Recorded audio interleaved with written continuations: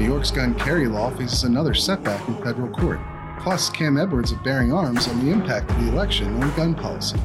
That and more on this episode of the Weekly Reload podcast. I made the devil run. I gave him poison just for fun. I had one friend. All right, ladies and gentlemen, welcome to another episode of the Weekly Reload podcast. I'm your host, Stephen Gutowski. I'm also the founder of thereload.com, where you can head over and sign up for our free weekly newsletter today if you want to keep up to date on the latest in guns in America. And you can also buy a membership if you want to go a bit more in depth and get exclusive access to hundreds of pieces of analysis that will really help you stay informed about what's happening across the country with gun politics. But this week, we have an election to talk about. We have sort of the results. We have most of the results in. And I'm bringing back on Cam Edwards from Bearing Arms, one of my favorite guests, who was on to talk about what we should look for ahead of the election, and now is back to tell us what we've seen out of the election. How are you doing today, Cam? I'm good, Stephen. How are you, sir? I'm doing well. I'm still waiting on Arizona and Nevada and Oregon to get their acts together and let us know who won these races. It happens every election with some of these states. They should maybe, send some people to Florida and figure out how to count votes a little faster. Right.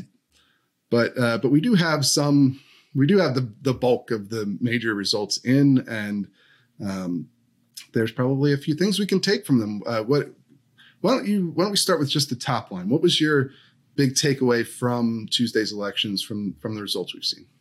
You know, I thought it was a better night for gun owners than for the GOP more generally, both from how some of these races turned out and then just, where we're going to stand, I think, after all of the other races have been called.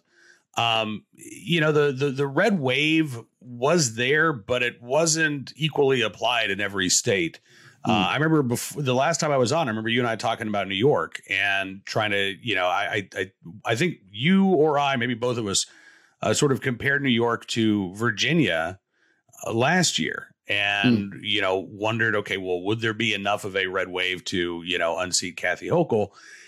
I mean, look, New York's a lot bluer than Virginia is. And so the answer was no. But in a state where Andrew Cuomo won by 22 points 4 years ago, Kathy Hochul is going to win by like 6. So there was, we've saw, I think, 3 Democrats from New York's congressional delegation were defeated. So we did see some down ticket, I think, wins for gun owners. And again, a lot of those places, a lot of those districts were upstate New York, Long Island. Places where, I think you've got a lot of people who are really ticked off about the Concealed Carry Improvement Act, quote unquote, in the attempt to go after their right to keep and bear arms. I don't think it was the only issue, obviously, but I think it was an issue that hurt Hochul in New York. Well, let's just go over the top lines real quick, right? Yeah. What we know now, right? Because I do want to get into some of the how do we judge these outcomes based off what the expectations were? Because I think that's a really important extra step you got to take when you're looking at election results, right? Like you're talking about here with Hochul. But first off, it seems this hasn't been called yet as of Friday when we're talking about this, but it seems very likely that Republicans will take control of the House, but not by a very wide margin. And it's now with the call in the Arizona Senate race, it's clear that Republicans will not take control of the Senate. They could still get to another 50-50 split, depending on how Nevada goes and the Georgia runoff ends up. But they won't have control of that body.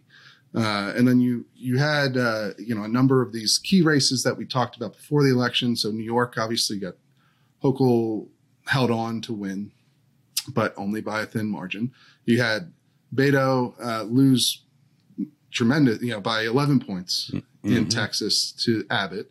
And then you had Kemp defeat Abrams again, but by, I think that was about 9 points in Georgia, which is significant as well because Georgia is more of a purple state. There's 2 Democratic senators, and the Democrat running for re-election right now is ahead of the Republican. Warnock's ahead of Walker even though they're going to a runoff.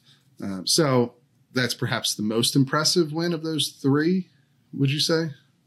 Yeah, I think so. Although I think they were all, impressive because of the margins that we saw. Right. Mm-hmm. And this is something that I think you and I both talked about in our post-election analysis, is that, Democrats ran this message that constitutional carry was extreme. Right. That was sort of one of their issues, along with abortion, was constitutional carry in these states. And I think what we saw is that constitutional carry is not nearly as controversial as the gun control lobby would like it to be, because 9 governors who signed constitutional carry into law were on the ballot on Tuesday. And they all won, right? And they all won. And I don't even think it was close. I think Kemp's race might have been the closest. Because Abbott and Kemp both signed it as well. Right. And so, this was supposed to be the election cycle, according to Peter Ambler of Giffords, where Democrats, showed that they could win on gun control. And I just don't think that that's the case. Because, again, when you look at, first of all, what issues were most important to voters, gun control was behind, inflation, was behind abortion. It was tied, I believe, with crime.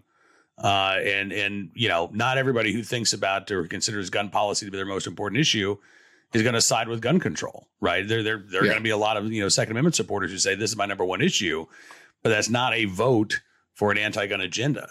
And I'm looking around. I mean, look, we can talk about Colorado 3 with Lauren Boebert.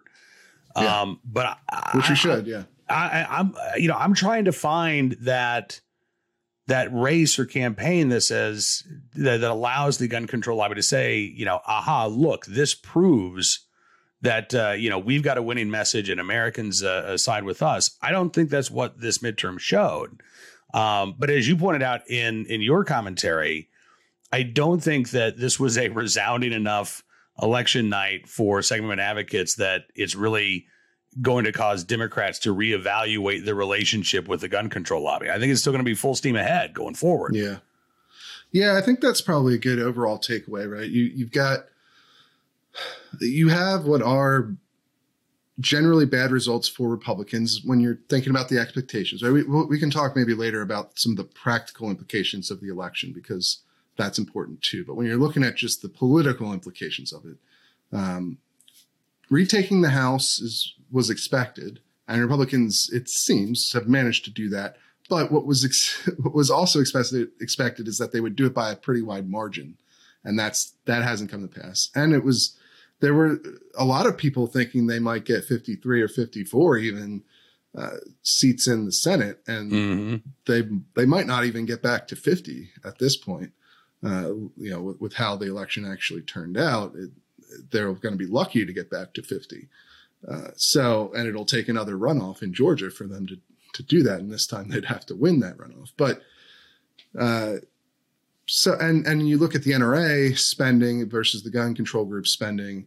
And right now it sure seems, the NRA's goal seemed to absolutely be taking control of the Senate. They spent a lot of their money, the vast majority of their money, in those 6 key battleground races in the Senate. And it looks like they're going to come out with a losing record in those battles. They won in Wisconsin, they won in North Carolina, but those are 2 holds. First of all, it's not a pickup. Right. But they lost in Pennsylvania, where they were spending a lot of money. They lost in Arizona, where they're spending a lot of money. They lost Georgia's going to a runoff with the Democrat ahead in the vote, the initial vote. And then Nevada is still a toss-up at this point. I think Laxlet is leading by a very thin margin, and nobody has called that race yet. Mm-hmm. So it could still go either way. But that's a bad night for Republicans. And because the issues become very polarized among the political parties, that equals a bad night for the NRA and gun rights advocates generally. But when you zoom into the races where this was an actual top issue, you see a different picture, right? Is that fair? Yeah, I think that's fair. And I don't know how many people beyond NRA or Everytown employees actually, are going to remember who endorsed what candidate and who had the winning record. But I also think, of all of those candidates that you just talked about and all those races where the NRA spent in Pennsylvania and in Georgia and in Arizona, one of the big issues was candidate quality. Right. And in every one of those states in the Republican primary, there were candidates on the ballot who were just as strong in the Second Amendment, who I think would have been stronger in the general election. And a lot of these candidates were the candidates that Democrats spent money trying to promote. They knew that these were going to be the weaker candidates in the general election. And unfortunately, they were right. So I don't know that this says as much about, the NRA's diminished power or, a changing of the attitudes in these states in terms of our right to keep and bear arms. As you say, guns weren't the primary issue in any of these races. In Arizona, Mark Kelly didn't want to. I don't think he brought up gun control once, which is amazing, given that, he co-founded Giffords with his wife. Right. But I mean, he did not want that to be an issue.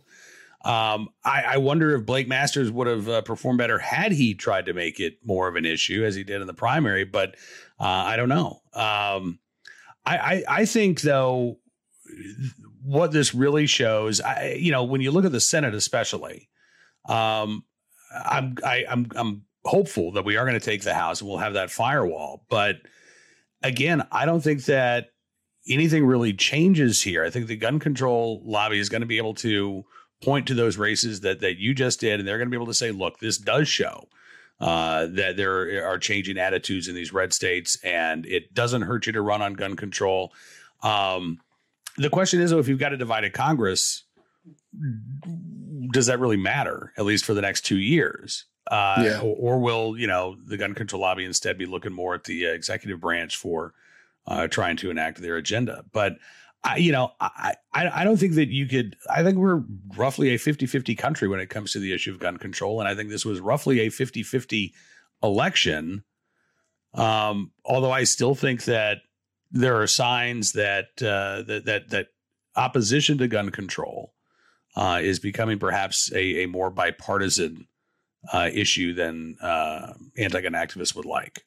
Yeah, let's talk about some of the signs of that real quick, because I think, as we discussed in our previous podcast, in our pre-election podcast, the ballot initiatives are probably the easiest ones to read as far as what they mean for how Americans feel about gun politics, or at least how Oregonians and Iowans feel about gun control, right? Because those are the two states that had initiatives. But you had the Iowa pro-gun initiative where they added the right to keep and bear arms to their state constitution, and they declared it an individual right, and they said that judges would have to use strict scrutiny anytime they consider a gun case moving forward.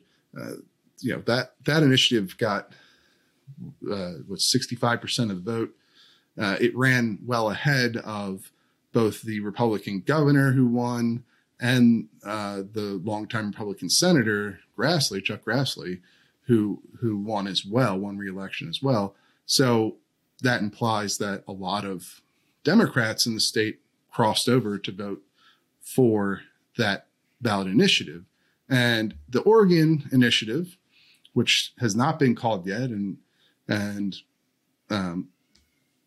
is, I don't know, we don't want to speculate too much on what's going. Maybe it will pass, but the margin right now, I believe, is 50.9% for and 49.1% against. So it's obviously extremely tight.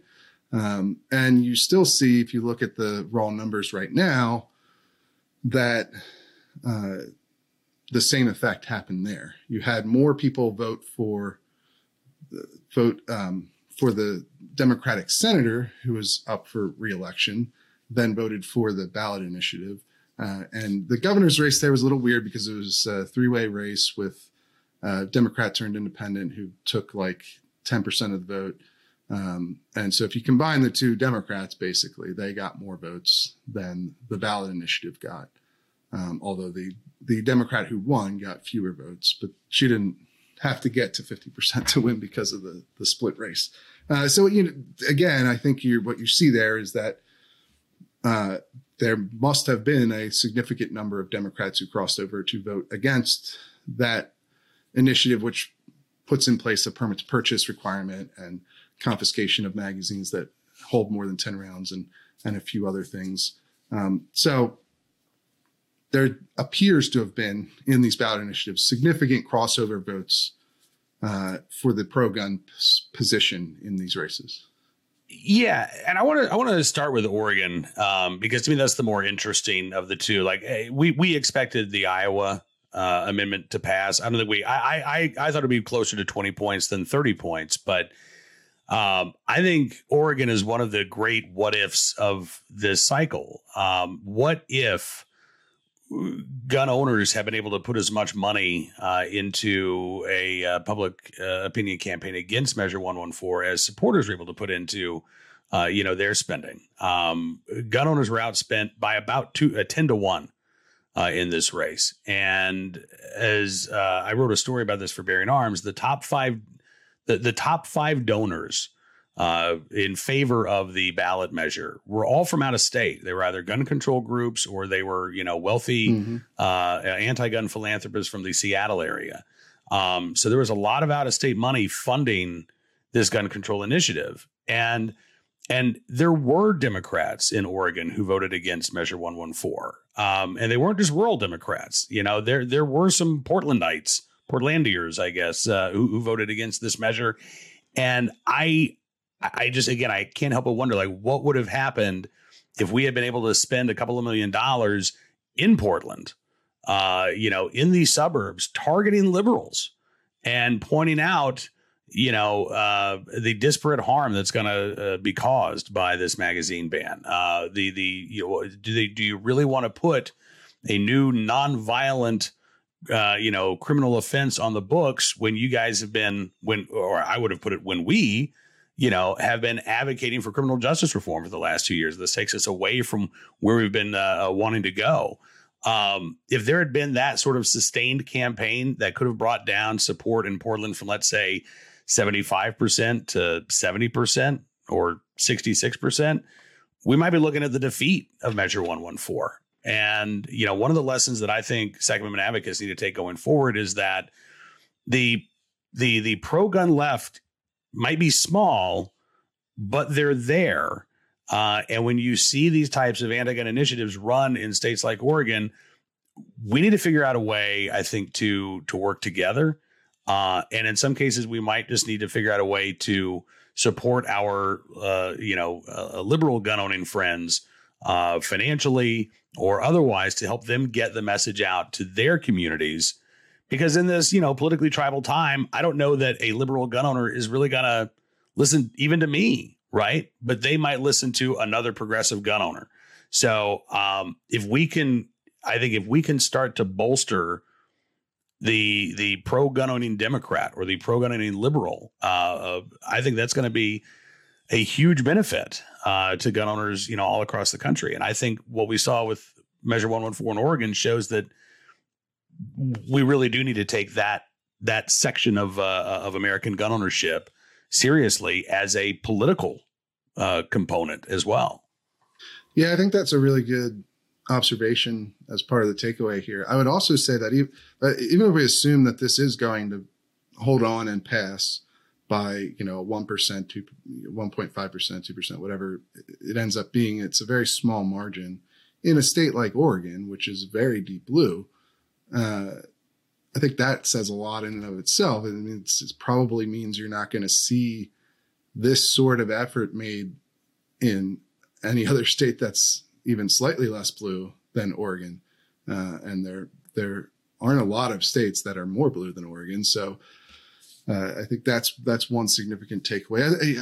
I also want to talk about maybe we get into some of the practical lessons from the election here. Like, what does all this mean? We've gone through some of the political stuff. And I also think that, Beto O'Rourke losing by such a wide margin is another political takeaway, because he's the best known gun control advocate running this cycle. Like, that was a huge part of his brand and has been since he called for the confiscation of AR-15s and AK-47s during the presidential primary, something that he flip-flopped on a bit in this race, but ultimately held to. And he lost by 11 points. That's less than what the last Democrat to run for governor lost by, but it's way more than he lost by against Ted Cruz when he ran for Senate, because he only lost by like 2.5 points in that race, I believe.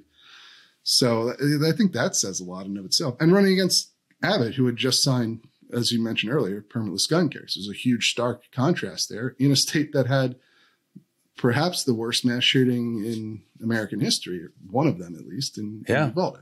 Well, and, Uvalde County went for Greg Abbott. Mm-hmm. And in fact, the margin for Abbott in Uvalde County was actually higher than what he won by statewide.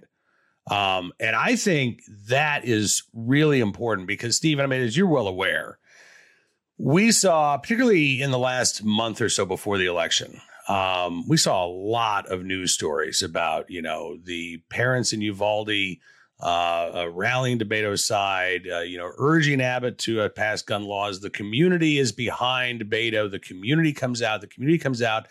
And you really were left with this impression that, Uvalde was going to go for Robert Francis O'Rourke, right? And that there was sort of this unanimity of opinion in Uvalde that, well, we may be gun owners, but by God, we're in favor of these common sense restrictions. And as it turns out, no, that actually isn't what is going on in Uvalde. That those people exist, but they're not representative of the entire community.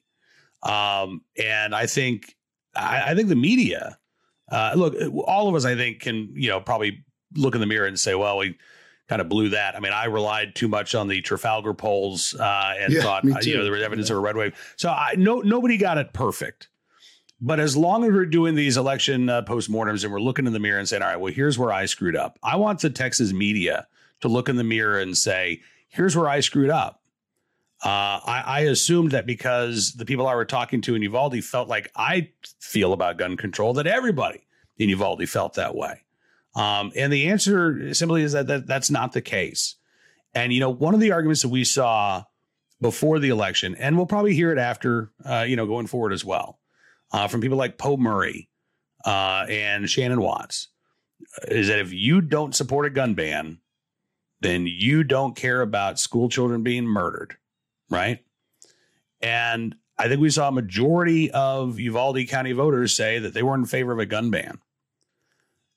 But that doesn't mean that they don't care about what happened in their community. It doesn't mean that they don't care about what happened in some cases to their family members or to their friends' family members. It means that they don't think gun control is the answer to preventing these types of tragedies going forward. And, that I think is what was missing from a lot of the pre-election coverage of Uvalde, is that point of view just wasn't represented, and it certainly wasn't seen as legitimate. And I know that the gun control lobby doesn't want it to be a legitimate point of view, but again, as we saw at ground zero to one of the most horrific tragedies in this country, there was a rejection of the idea that we can ban our way to safety. And I think that's important. And I think that matters. Yeah. Yeah, absolutely. And on the other side of that coin, as you mentioned briefly earlier, Boebert in Colorado would be somebody who has a very strong brand as a gun rights advocate, although a very specific brand as like a hardcore MAGA, a firebrand, if you will. Yeah, right. Like she certainly has associated herself very closely with like Marjorie Taylor Greene and former President Trump, and so even if she holds on to win there, the fact that it was close in a district as red as hers is a bad sign as well for at least her. I think that Beto's got a very, I don't know that a lot of people are going to be copying his brand of gun control advocacy after this. The right. Hell yes, we're coming for your guns thing. I highly doubt that anyone in a remotely competitive race is going to be copying his approach after this, beat down at the polls. And, perhaps the same effect will happen with Boebert and her brand of gun rights advocacy. I don't know. It's not as stark, perhaps, as what happened to Beto, but it's certainly not. The people didn't expect her to be in a close race in that district, and she is. So how much that's the MAGA stuff, how much that's the gun stuff, or how much you can even separate the two at this point with her brand is, I think, an open question. You see, is that going to be replicated going forward? Are people going to shy away from that approach? Right. I think it probably is more the MAGA stuff than the gun stuff. Adam Frisch did not run on a pro-gun control platform. His campaign his campaign website doesn't mention gun control. The only comments that I could find from Frisch on guns came before the Democratic primary. And he said that he was in favor of the bipartisan deal that the Senate had reached, and that he felt like there could be some common sense gun safety measures that he could work on if he was elected. I have no doubt that Adam Frisch, if he wins this race, will be a reliable vote for gun control. But I don't think that the voters of Colorado's 3rd congressional district all of a sudden decided, you know what, we don't like guns after all. I think that this was a case of Lauren Boebert was not necessarily the person in Congress that they thought that they were electing. And I again, I'm not in that district. So I don't know all of the, on the ground ins and outs, but I have a feeling that they may have, a number of voters may have just felt like all of the, personality conflicts, all of the hyperbole, all of the political bomb throwing was just sort of a distraction. And she certainly raised her profile, but at the same time, she made a lot of enemies. And so do you want your congressperson to be that lightning rod? And that district's red, but it's not like. And that's the thing, right? Maybe you can get away with it in an R+20 district, but it may be tougher to do in a blue state like Colorado instead of a red state like Georgia for Marjorie Taylor Greene. Yeah. In a blue state, a red district of, again, I think it was supposed to be like R+9. Mm-hmm. That's a little bit tougher to do, I think. And so I don't think it was her attitude towards the right to keep and bear arms, but I think it might have been her overall attitude when she got to Washington, D.C. that, started ramping up some of the criticism there in her district. And again, this was it was not a uniform red wave. As I said earlier, there were some states that actually saw a bit of a blue wave, and Colorado was one of them. Mm-hmm. And so, that I think had an impact. The statewide elections had an impact on what happened in Colorado 3 as well. Yeah. And maybe the lesson there is less about whether people replicate Boebert and more about whether they'll try to replicate Frisch. Maybe the Democrats will try to run people who are at least more moderate presenting than in those sorts of districts going forward, since he had much more success than people expected. Politics is I don't know that anything's super cut and dry. You could look at another example would be Fitzpatrick and I hope I don't know. I'm probably going to butcher this, but Suller in I've ruined it, but the Democrat in Texas who voted against the assault weapons ban. Cuellar? Yeah, if that's how you pronounce it. Hopefully. Either way, he won and Fitzpatrick won, who's the Republican, one of the Republicans who voted for the assault weapons ban. And so it's not, you can look at those and it's obviously you're not going to have, reading this stuff is never going to give you a absolutely perfect everything lined up exactly to point to this single conclusion, and there were no exceptions. This election, I think, was probably a little more muddled than some other ones, but so everything can be taken with a bit of a grain of salt. I think there are some conclusions there that we just went through that make a lot of sense. But I want to move on to the practical side because I detoured us twice there from it. Let's go back to the Oregon initiative. If that does pass and goes into effect, actually, let me start with Congress, right? Mm-hmm. If Republicans hold the House, that practically doesn't, like, all this political stuff you talk about until, the cows come home, or the goats or the pigs or whatever you guys have down there on that 40 acres. But what really matters is how this is going to play out for legislation, right? Mm-hmm. Seems like a good day for gun rights advocates then at the national level if Republicans take control of the House. Is that simple enough conclusion?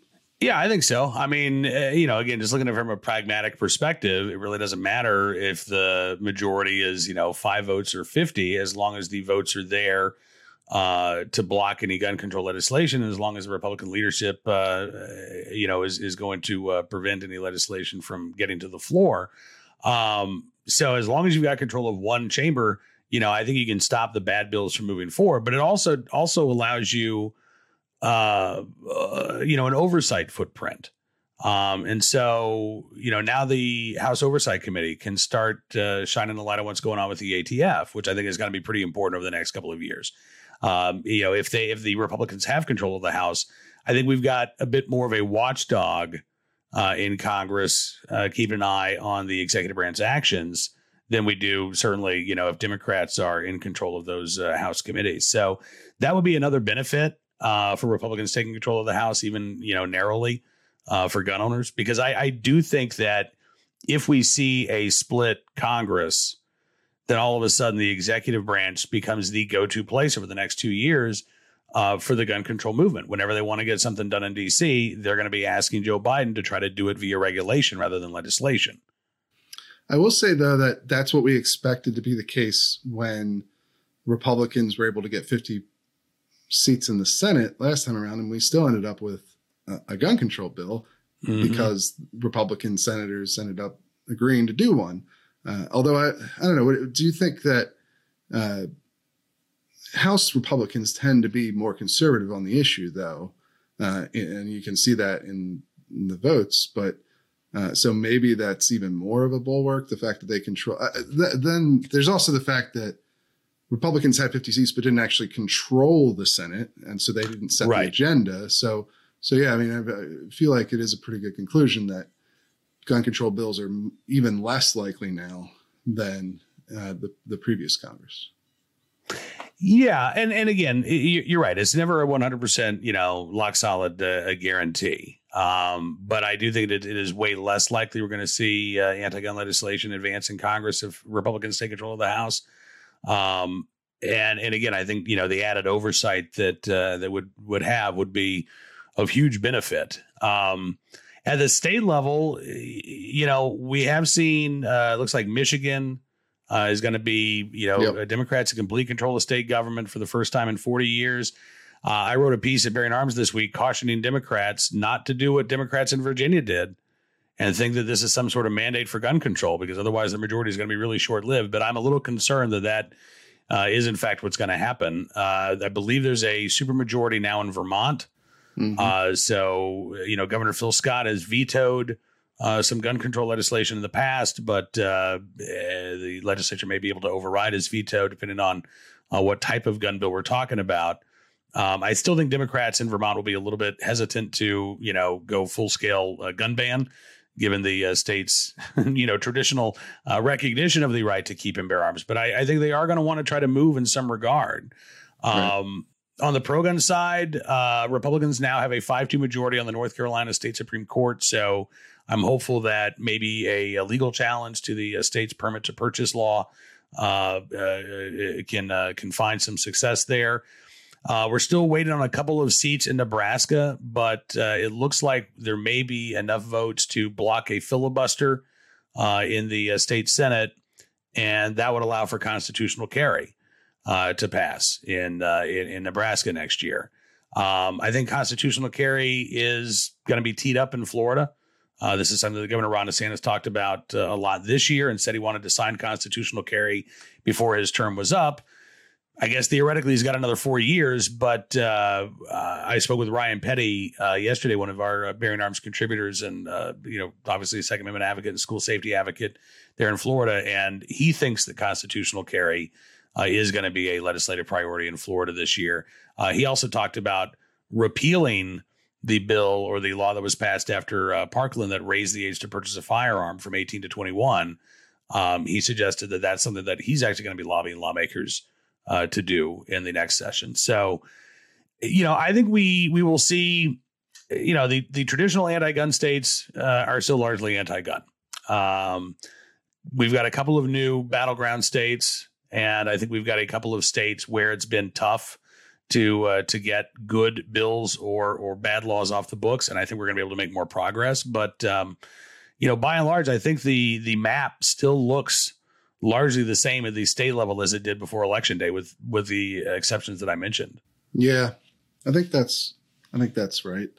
And I think a lot of people will also fall back on the idea that the Bruen decision is going to limit what can practically be done by some of these legislatures, even if they do attempt to put in new gun bans or confiscation efforts or things of that nature. And to that point, actually, maybe we should talk a little bit about the practical fallout from the Oregon initiative. If it does end up passing, how do you foresee that going? I mean, a lot of people will say, well, I think FPC, Firearms Policy Coalition, is already threatening to sue if it does pass. And, the Bruen decision would imply that at least the magazine confiscation stuff is probably not constitutional. And the permit to purchase stuff is going to be highly questionable as well. But that it's going to take a while for those legal cases to happen, right? And so what should people be worried about the interim period if they live in Oregon? Yeah, well, yeah, I think you should. There have been, to the best of my knowledge, at least 3 county sheriffs who come out and said, we're not enforcing the magazine ban. And I'm actually in the process of contacting the other county sheriffs across the state to find out what their policies are going to be. But the sheriff in Klamath County put out an alert this week and was telling residents there, okay, like, here's how I think things are likely to go. And he noted that once this election has been certified, and let's just say that 114 is approved, 30 days after the election is certified, Measure 114 takes effect. And so the magazine ban takes effect, but so too does the permit to purchase section. And there is no permit, as the sheriff pointed out. There's no way for you to get a permit. There's no way for sheriffs to issue a permit. And it's not likely that system is going to be developed within 30 days. So what happens when this law takes effect and nobody can buy a gun in Oregon? I would like to think that would be a pretty clear enough violation of people's fundamental right to keep and bear arms that would at least stay enforcement of this law until that permit system has been written, but hopefully throughout the entirety of the legal challenge, right? Because there are fundamental rights that are implicated here. And it's not just the fact that, there's going to be a database of gun owners or the tens of millions of dollars in unfunded mandates for law enforcement, which is going to play hell with rural county sheriffs' budgets. There's a built-in 14-day waiting period because the law enforcement agencies have 14 days to issue that permit to purchase. So, if you are in fear for your life, let's say you have an abusive ex, you have a stalker, there's whatever, there is an imminent danger to your life under 114, tough cookies, right? You're not able to get access to a firearm. There are all kinds of, I think, really fundamental problems tied within Measure 114. And if the law takes effect, they're going to be readily apparent right away.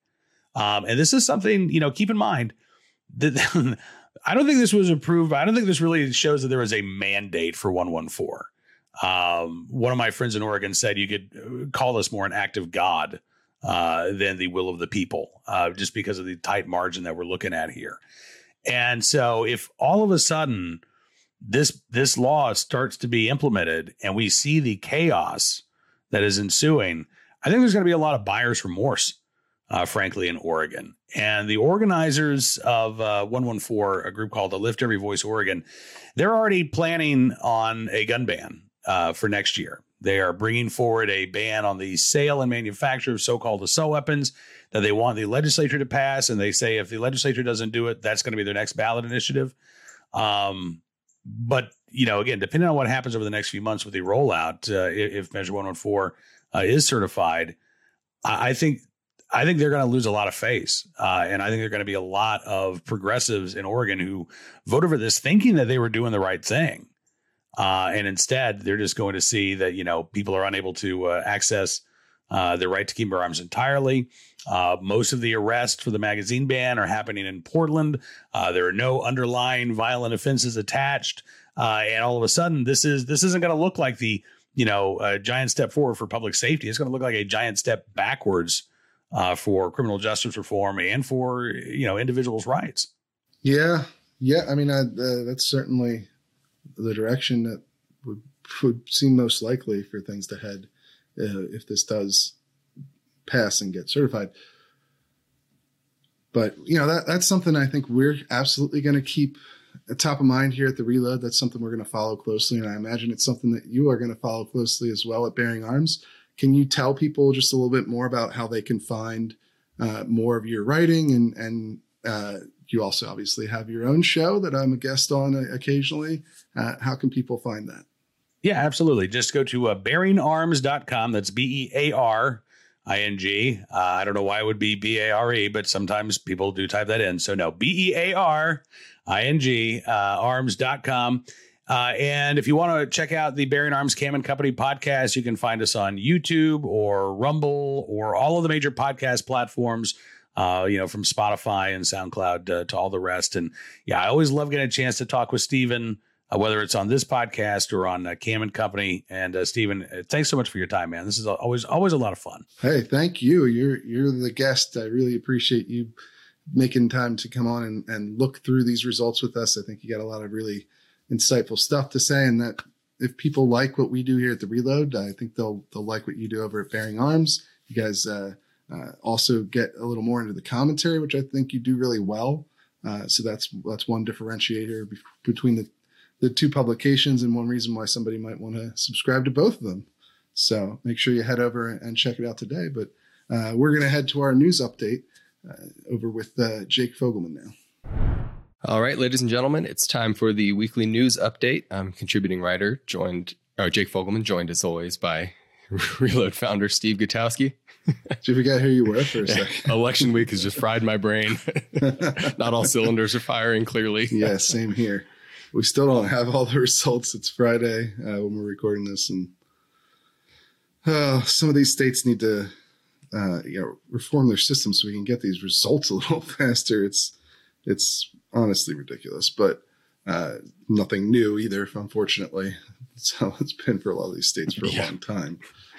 But yeah, that's what we talked about with Cam this week. So we got a little bit of additional gun news. That's not just about the election. The election is the big thing this week, of course, and it's going to matter a lot. And we're going to talk a lot more about it moving forward. I think you're going to have another members piece this week, which will go live the same time as this recording is released to our members who get the podcast a day early, of course, if anyone who wasn't aware.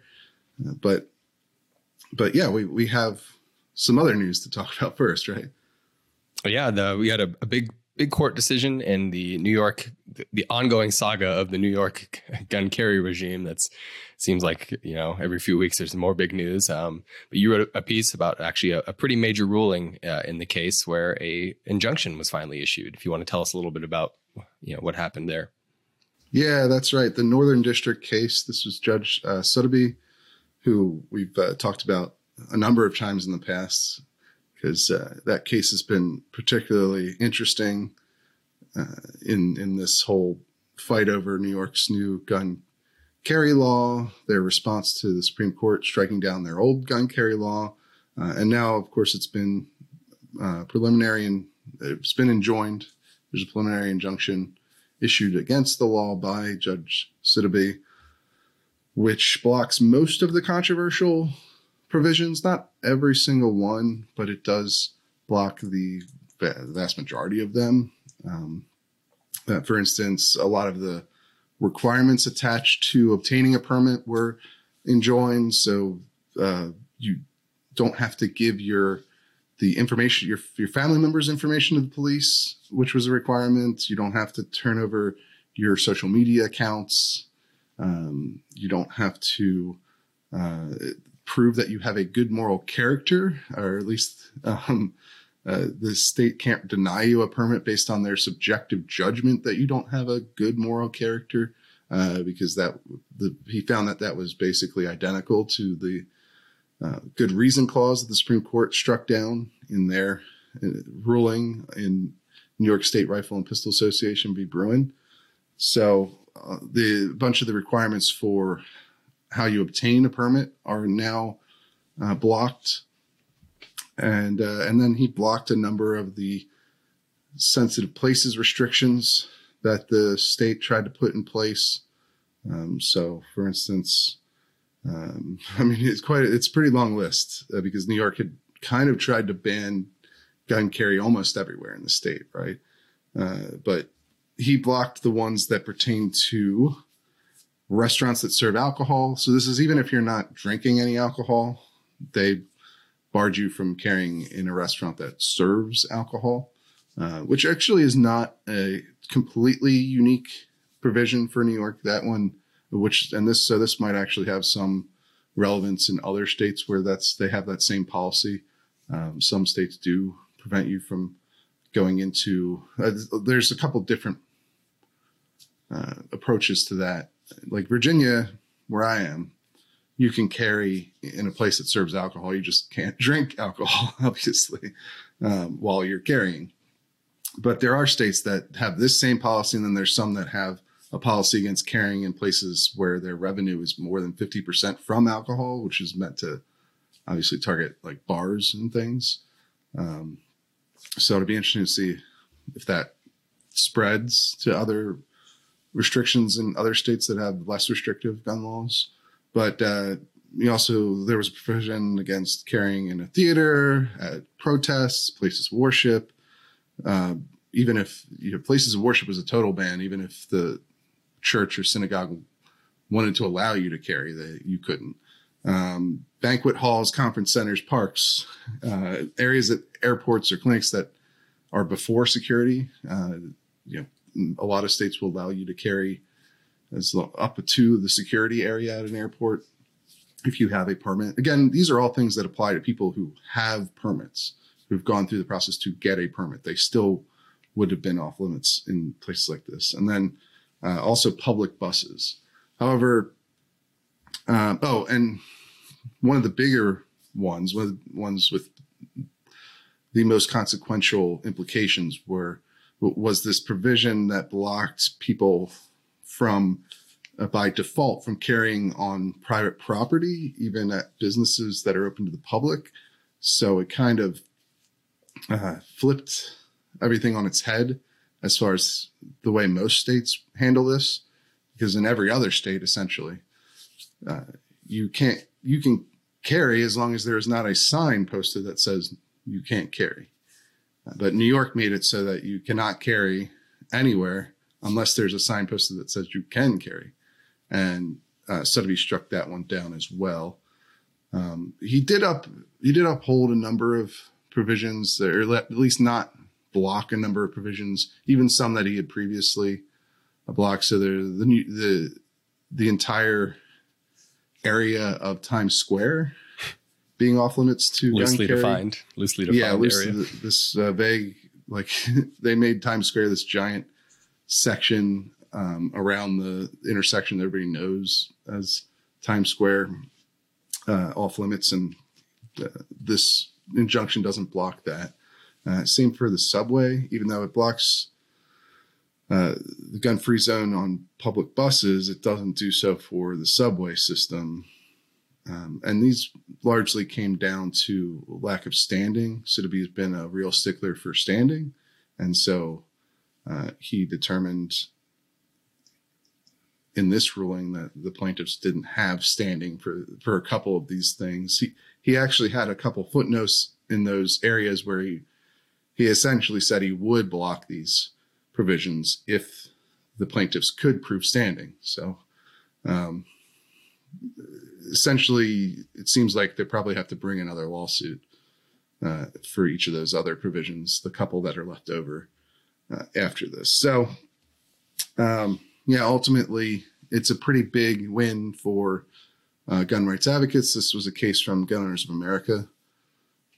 And they've had a long go of it because initially Sotheby tossed their first lawsuit altogether over lack of standing because he didn't like the way that they had pleaded it and how their plaintiffs had given answers in questioning. So they had to refile the case, and then they went through the temporary restraining order, which they got but was stayed.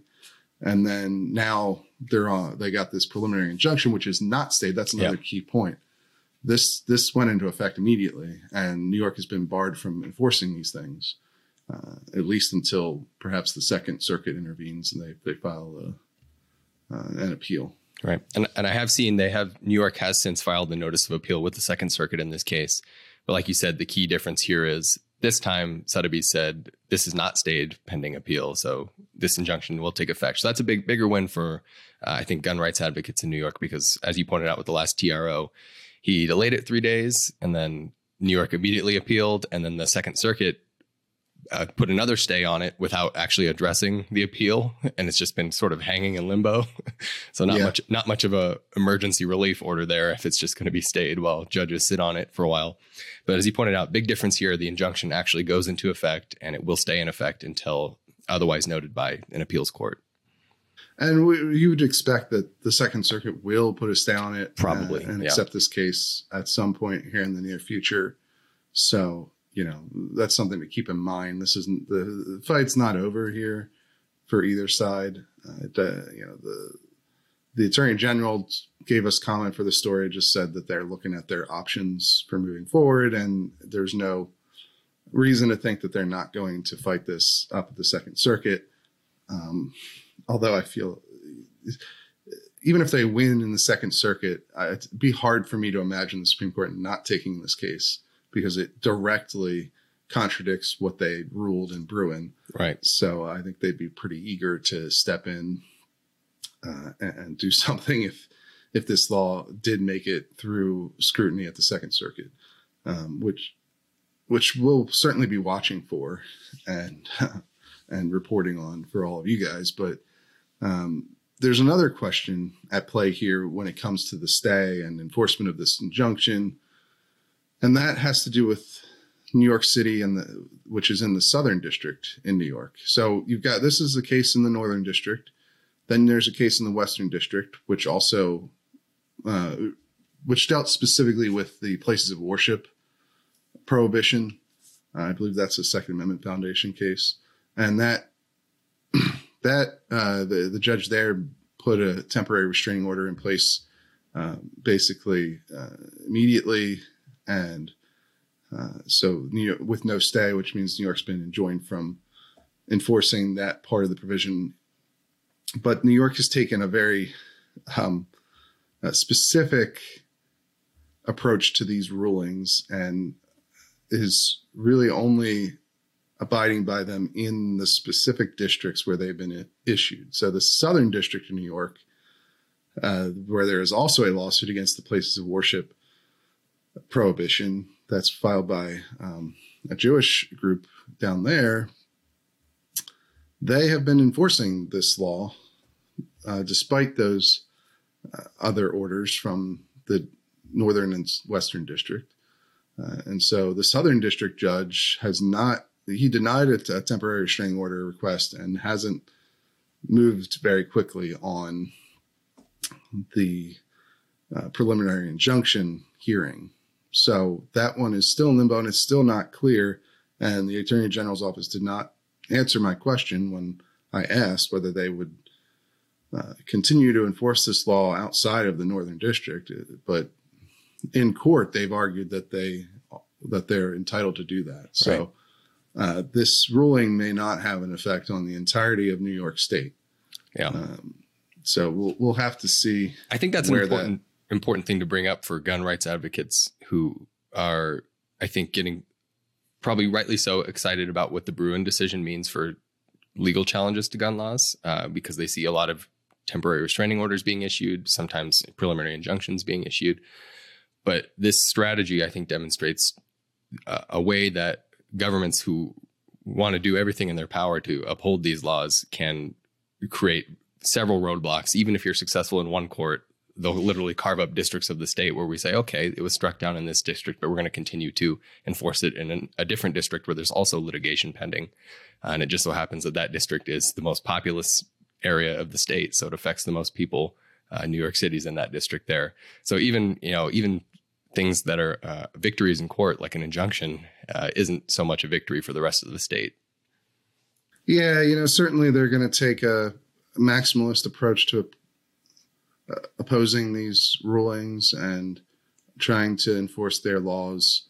At least that seems to be what they're doing now. And frankly, they're getting some help from some of these judges, because the Southern District Judge, he appears to be dragging his feet on all of this. Seems as though he doesn't want to enjoin this law, regardless of what these other two judges have done. And he also doesn't want to move quickly so that the plaintiffs can appeal his decisions. That's at least what the plaintiffs are claiming in that Southern District case. They sent a letter. We wrote about this last week, but they sent a letter to the judge after the FBI had issued a warning against Jewish worshipers in New Jersey, just across the river from where a lot of these plaintiffs live and worship, about anti-Semitic threats that had come to the FBI's attention and were considered to be very credible. And, so they were urging the judge to act so that they could carry firearms legally with, licensed into their synagogues to protect themselves in case of an attack, which obviously there has been quite a lot of anti-Semitic violence in New York City over the last couple of years. It's an ongoing problem for the city, and it's only gotten worse in the last couple of years. And you've seen the rise of, obviously, anti-Semitic statements from celebrities like Kanye West and Kyrie Irving. And so, it's obvious why these plaintiffs have a concern for their safety, an immediate concern. And it's unfortunate to see what amount to delaying tactics from the Southern District Judge. It's not something unexpected, though, is what I would say. Like you're talking about here, there are other ways to oppose Supreme Court edicts rather than just ignoring them or flouting them, like going directly in contradiction to what they've ordered. I mean, New York is doing that with their law, I was gonna say. certainly. But the sort of savvier way of trying to mitigate what the effects of Bruin are going to be is this delaying tactic or minimization in rulings, or, you can rule that as applied, this law is unconstitutional, but that not rule on whether the law itself is unconstitutional. There's a lot of ways you can stretch out hearings, stretch out cases. I mean, this is what you're seeing in the Southern District, right? Yeah. The Southern District case was filed before the Western District case, but the Western District case already got to a temporary restraining order being issued and a preliminary injunction hearing happening before either of those things happen in the Southern District case. And the Southern District Judge is asking for all sorts of additional witness testimony. And there's a whole list of complaints that the plaintiffs have about how the proceedings have gone. But, I think their ultimate complaint is that he's sort of slow walking this lawsuit, which seems to be fairly legitimate complaint based on how the other federal judges have handled almost identical cases. And in fact, the Sotheby case is a much more intensive case. That ruling is 184 pages long, right, because it deals with almost the entirety of that law, not just the places of worship prohibition.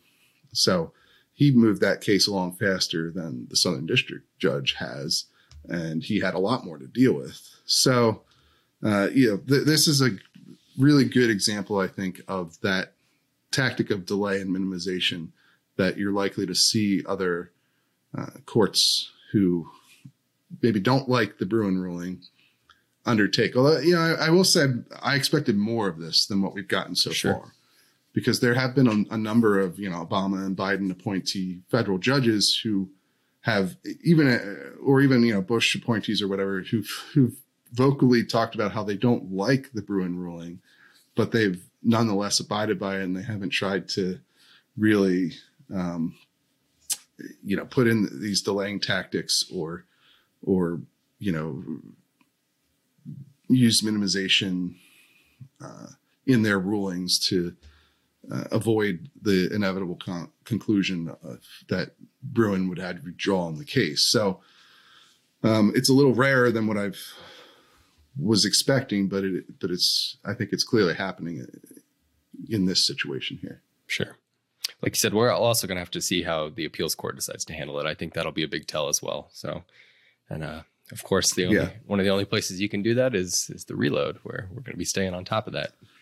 Absolutely. And, we actually have seen this a little bit from the appeals courts out in the Ninth Circuit already, because they sent some of those cases that got GVR granted, vacated, and remanded by the Supreme Court have been sent back down to, the lower court judges that had already found the laws unconstitutional, just to sort of redo the case again. And you're going to get the same basic ruling, but it'll take a while. And so that's probably another example of this delay tactic. Yeah. But like you said, it's something we are going to keep on top of.